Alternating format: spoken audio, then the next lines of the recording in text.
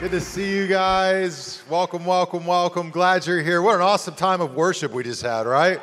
So good. So good. Hope you're having a good week. I'm excited about a lot of things this fall. One of the things I'm excited about is football is back. Who's excited that football is back? The Raiders, some of you were at the Raiders Stadium last night, Allegiant Stadium. It looked full, and so I don't know who you're cheering for, but I used to be kind of a monogamous football fan. Like I just had one team, and then the Raiders happened. And so I'm no longer in a monogamous football relationship. It's complicated now. What's your relationship status? Complicated.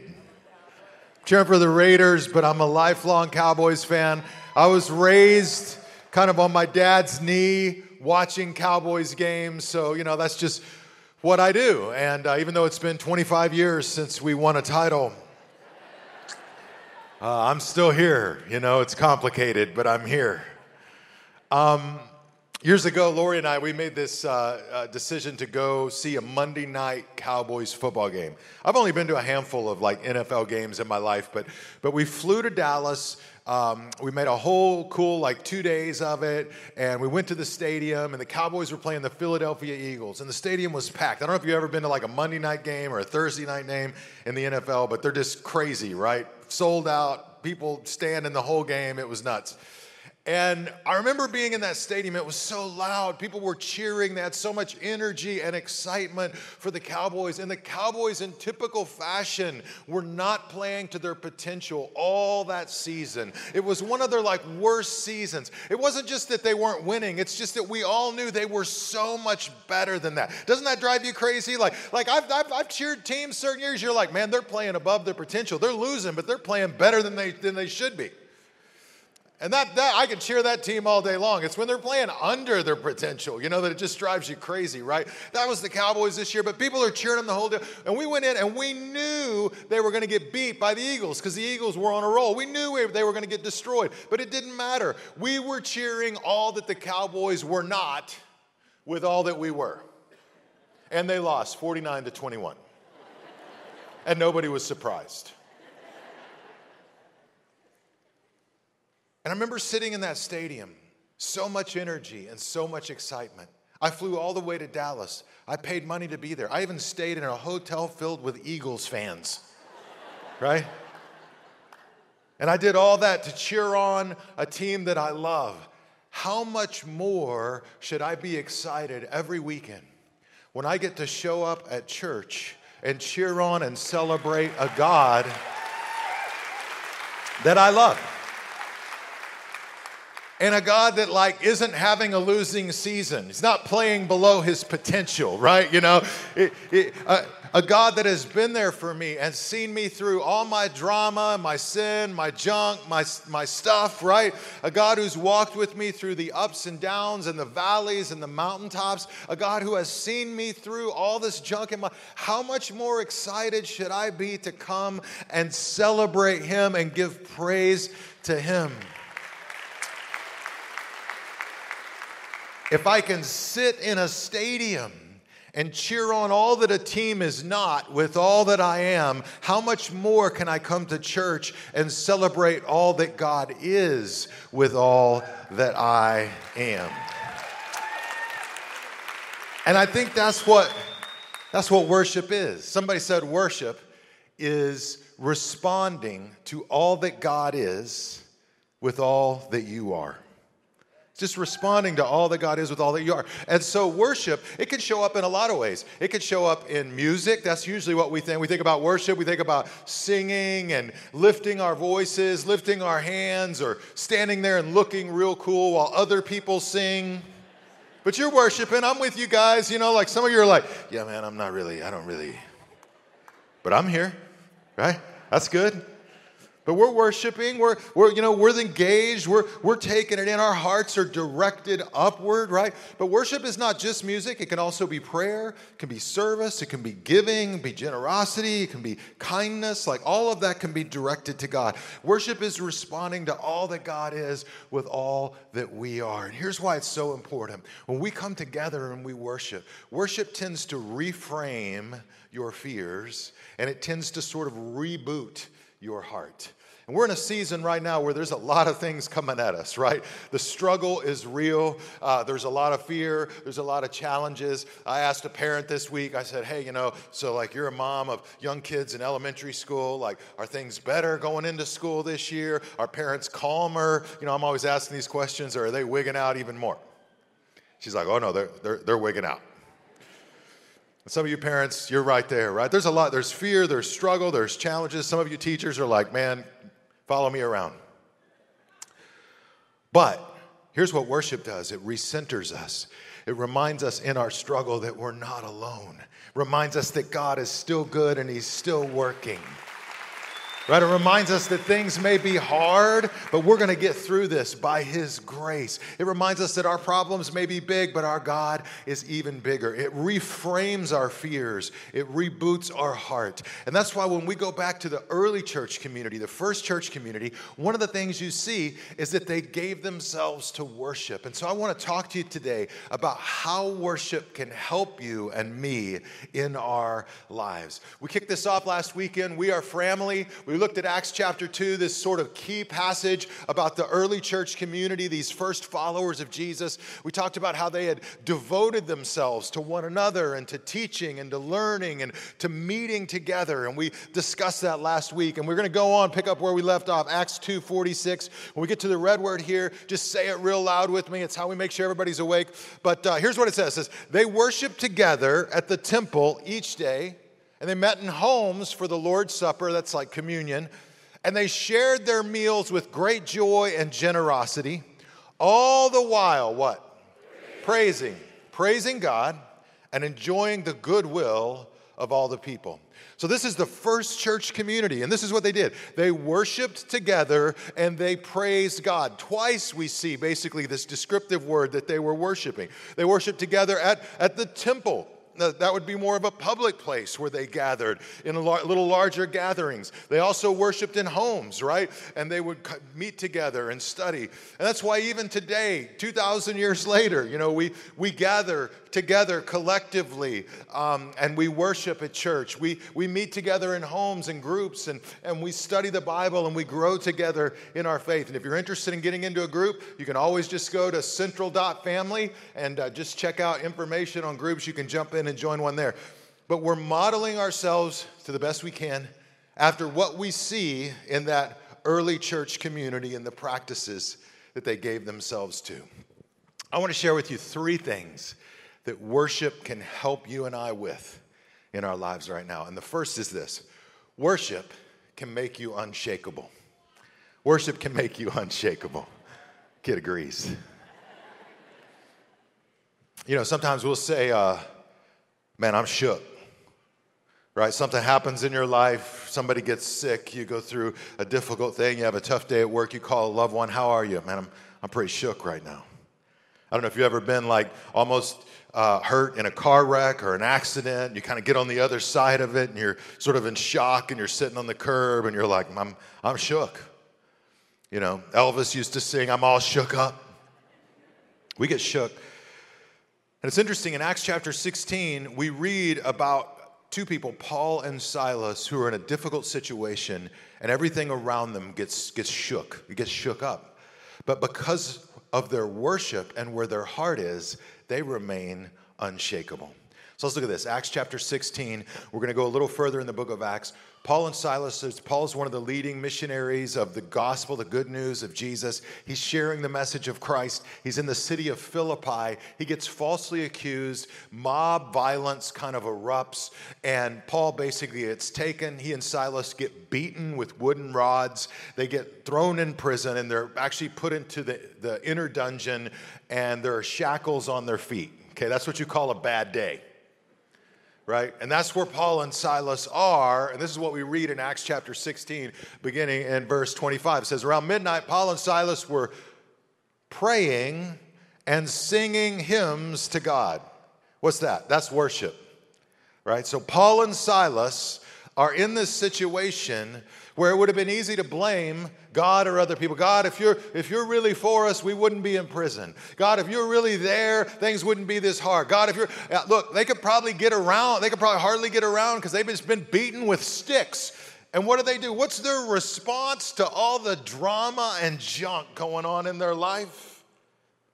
At midnight, probably couldn't sleep because of the pain.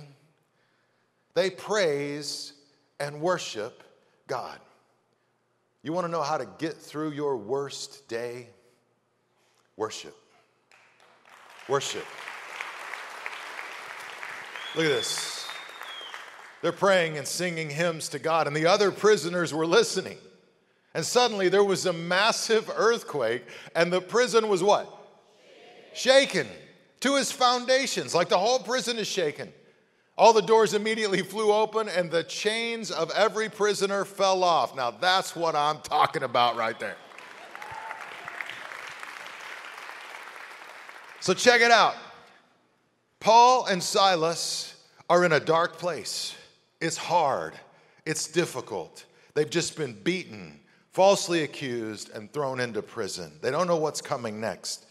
But what they do in response to that is so key. They worship and they give praise to God. I just saw, speaking about the Cowboys, since we're there, just saw Dak Prescott being interviewed.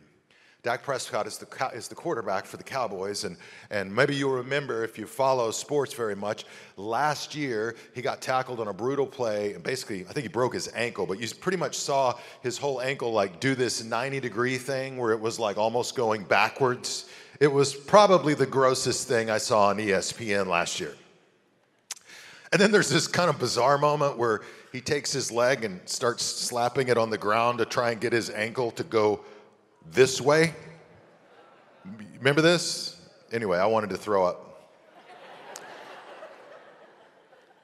And you know, like, the season's over, bro, and we all know it. And your career may be over. Like, it all may be over for you as far as football. By the way, hopefully he's back. Now he's got a shoulder thing, but come on, dude.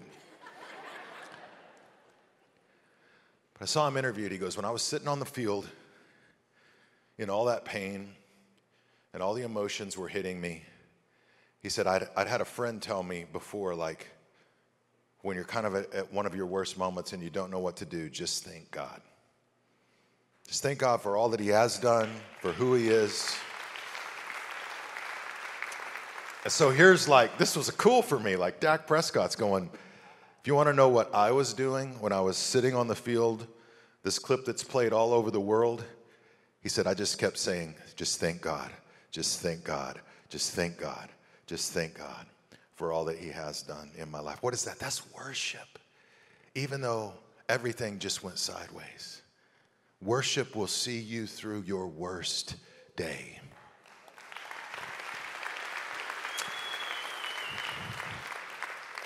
And here's a thought for those of you who may feel all shook up right now. Maybe your life is shaking, and possibly your life is shaking because God is actually setting you free. See, so often we think, hey, God, I need you to show up in my life, right? We pray, God, do something in my life, work in my life. And then the next thing you know, God shows up in the form of disruption. Everything starts shaking. You're like, whoa, that's not what that wasn't my prayer. Right, I just wanted a blessing. I didn't want you to break it all down. You know, but all of a sudden, like a relationship ends, the pandemic surges again, job stuff gets flipped on its head. You start like everything gets crazy in your life. And sometimes I think, you know, we get distracted by the disruption. And we don't realize that God could actually be working in the disruption. In Paul's case, they're worshiping, and God shows up in a disruption, and God's actually working in the disruption in their life and in their situation. See, sometimes we just pray that God solves that disruption or the distraction. Just make it go away. Maybe God's saying in your life, hey, I'm doing a new thing. I'm not just shaking you down in this moment. I'm actually shaking things up to set you free.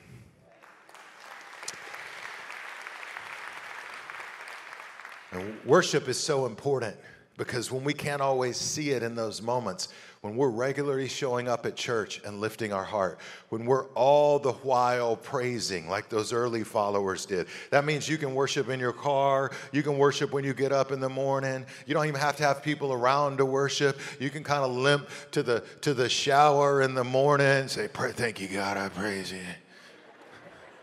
It's all still working, it's coming around, we're coming around. My mama, gosh, I got a text this morning. My mother passed away 12 years ago.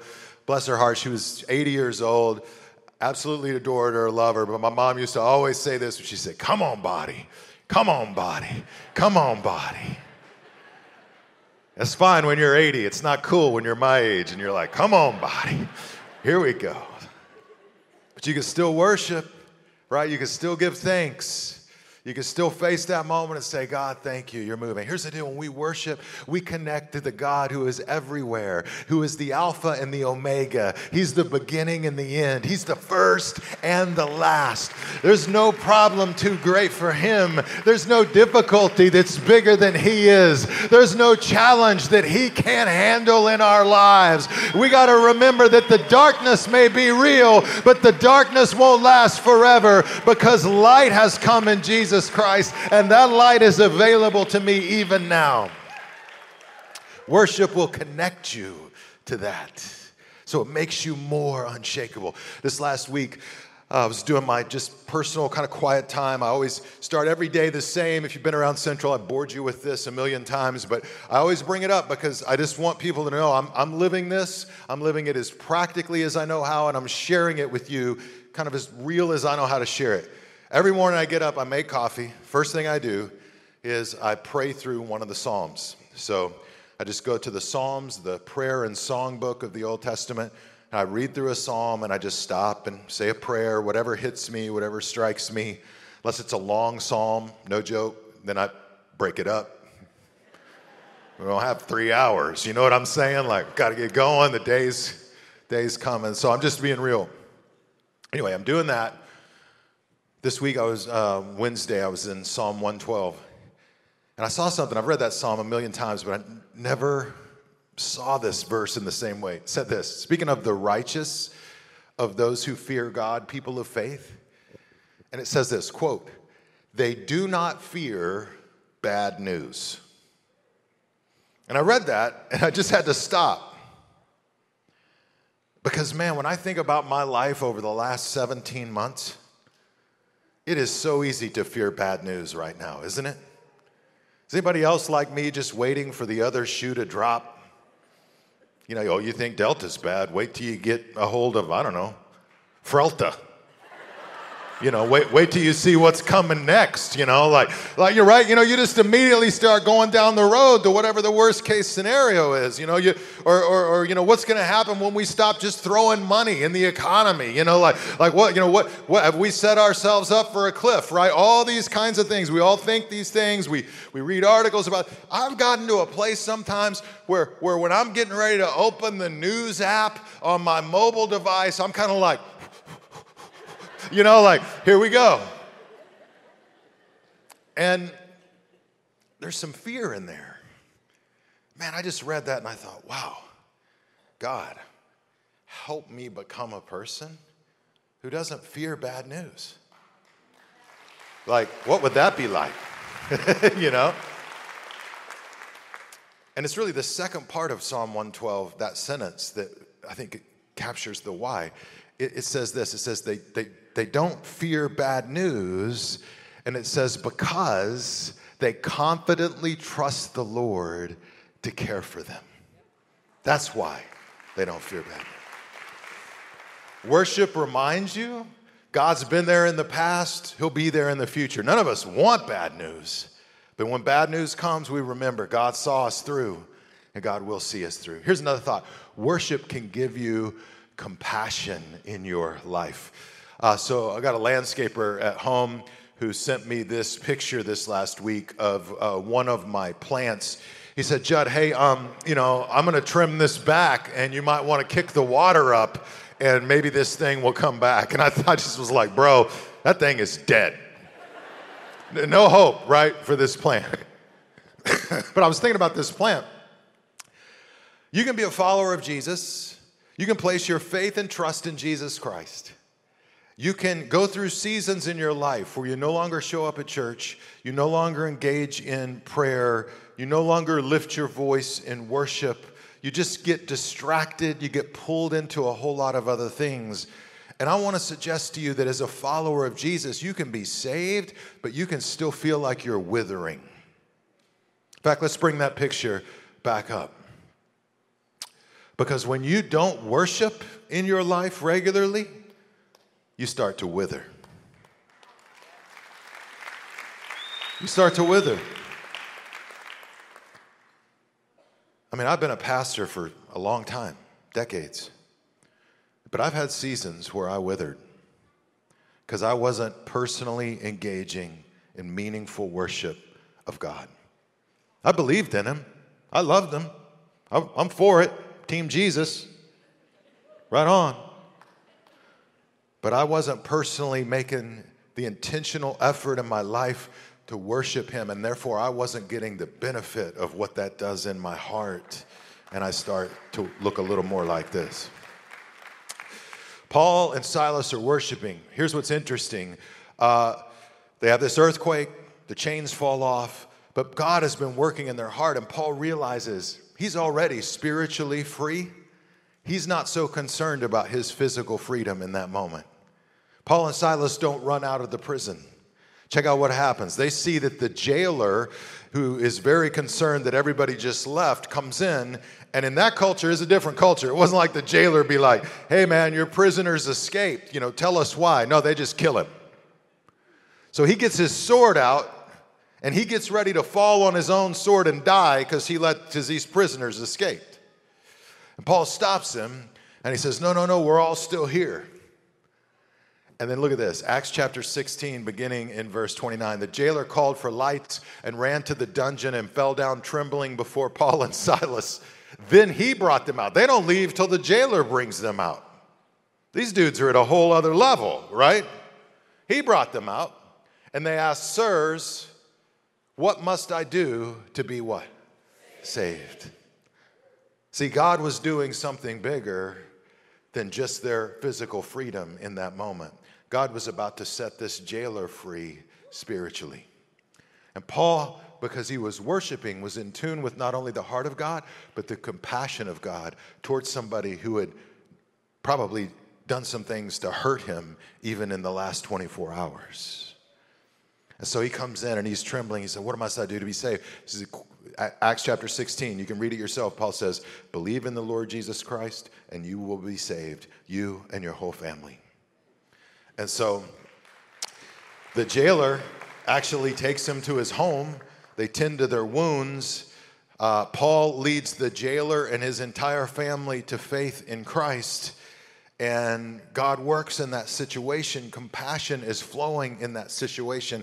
But I want you to remember this, because Paul and Silas worshiped through their wounding, they were able to see God was working. Sometimes when you're wounded, you want to pull back the blinds. You want to push God and everybody else out. You're hurting. You want to turn to self-medicating in whatever way you can. But let me tell you, the way you get through stuff in your life is you worship through the wounding. We're all going to get wounded, right? We're all going to get hurt by our parents, by our family, sometimes by other people. Listen, you don't stay in a church community for 10 or 15 or 20 years without at some point getting hurt by somebody. But you just keep worshiping through the wounding. And that helps you realize that God can turn everything for good, even a situation like Paul and Silas's, and use it for the salvation of somebody else. So they kept worshiping and God kept moving. Worship reframes your fears and it reboots your heart. Third thing worship can do for us in our lives is it can make us bold. It can make us bold. On Instagram, somebody put this little question up. I thought it was pretty funny. They said, quiet, laid-back men, why do you go for loud, fiery women? Let me hear it from the loud, fiery women. You know who you are. That's right. Opposites attract, right? Quiet, laid-back man, why do you go for loud, fiery women? Somebody said this. They said, somebody's got to tell the waiter I order mashed potatoes, and it ain't going to be me.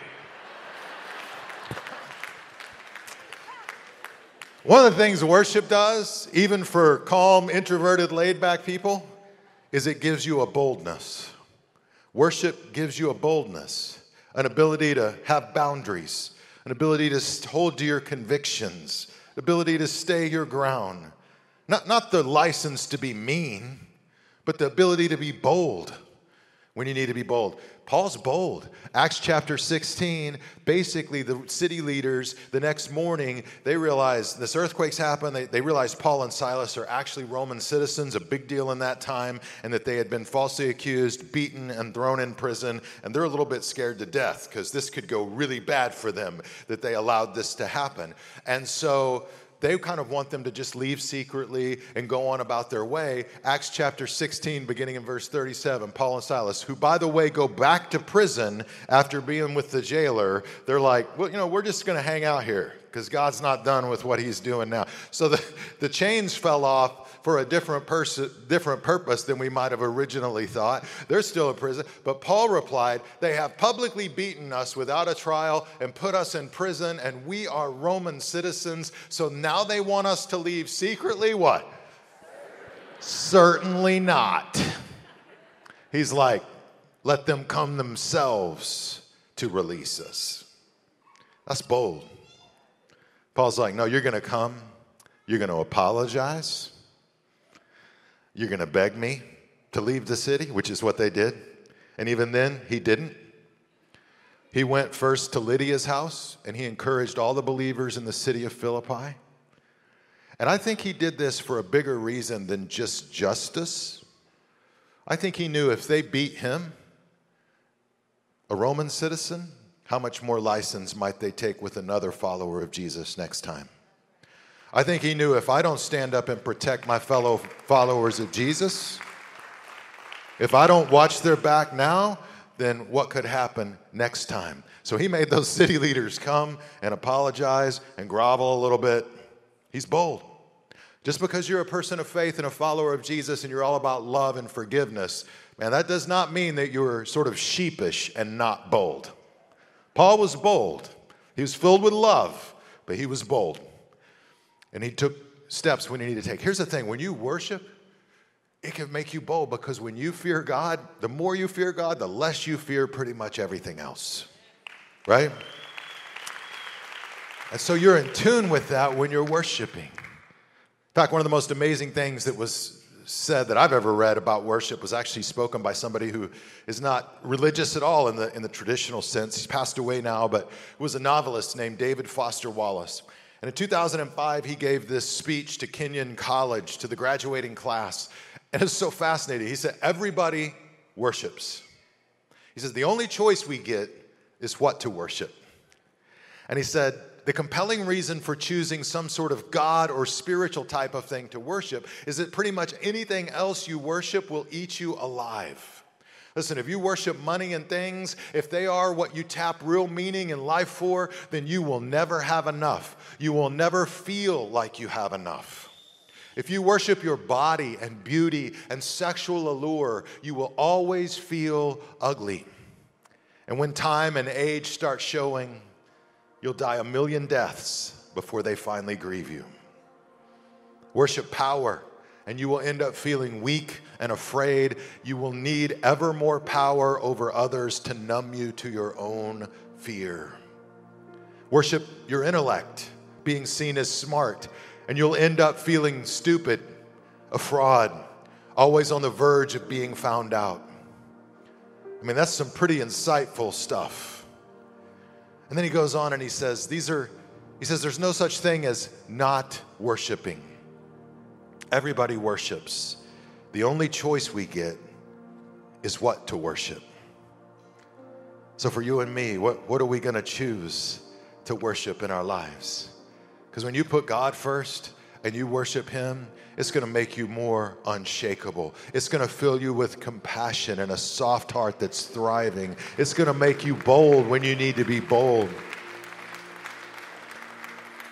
Worship will remind you that you're not alone. It'll take you back to your roots. It will connect you to the grace of God. It will remind you of all that God has seen you through. It'll remind you that God has done so much even despite you. Worship reminds you to give thanks. It reminds you to give praise. It keeps you in the right mindset. It reminds you that life isn't about you or your frustrations or your problems or all the things that could go wrong, that life is about God. Worship reminds you not to fear the bad news because God is faithful. Worship gives you confidence that God has your back. It enlarges your view of God and it minimizes your view of your problems. Worship ascribes worth to the only one who is worthy of all of our worship. So right now, whether you're watching online or joining us here, I want to ask everybody to stand together with me. And our team is going to come out and they are going to lead us in a time of worship, in a time of response. I'm going to ask you to sing big. Put your hands in the air if you're comfortable. Even if you're not, that's okay. If you'll do it for the Raiders, you can do it for Jesus. Just saying. And let's just respond to him for a moment here with all that we are. Let's sing this together. This is how I fight my battles. This is how I fight my battles. This is how I fight my battles. If you feel comfortable, just lift your hands and declare this today. This is how I fight my battles. Oh, with my hands held high. This is how I fight my battles. We worship you, God. This is how I fight my battles. Oh, this is how I fight my battles. We sing it loud. This is how I fight my battles. Oh, it may look like I'm surrounded, but I'm surrounded by you. It may look like I'm surrounded, but I'm surrounded by you. It may look like I'm surrounded, but I'm surrounded by you. It may look like I'm surrounded, but I'm surrounded by you. This is how I fight my battles. Oh, we sing. This is how I fight my battles. Declare it today, church. This is how I fight my battles. We surrender all to you. This is how I fight my battles. It may look like I'm surrounded, but I'm surrounded by you. It may look like I'm surrounded, but I'm surrounded by you. It may look like I'm surrounded, but I'm surrounded by you. It may look like I'm surrounded, but I'm surrounded by you. This is how I fight my battles. Come on. This is how I fight my battles. We sing. This is how I fight my battles. Come on. This is how I fight my battles. This is how we fight our battles. This is how we fight our battles. This is how I fight my battles. This is how I fight my battles. It may look like I'm surrounded, but I'm surrounded by you. It may look like I'm surrounded, but I'm surrounded by you. It may look like I'm surrounded, but I'm surrounded by you. It may look like I'm surrounded, but I'm surrounded by you. Come on. We can give God some praise in this room today.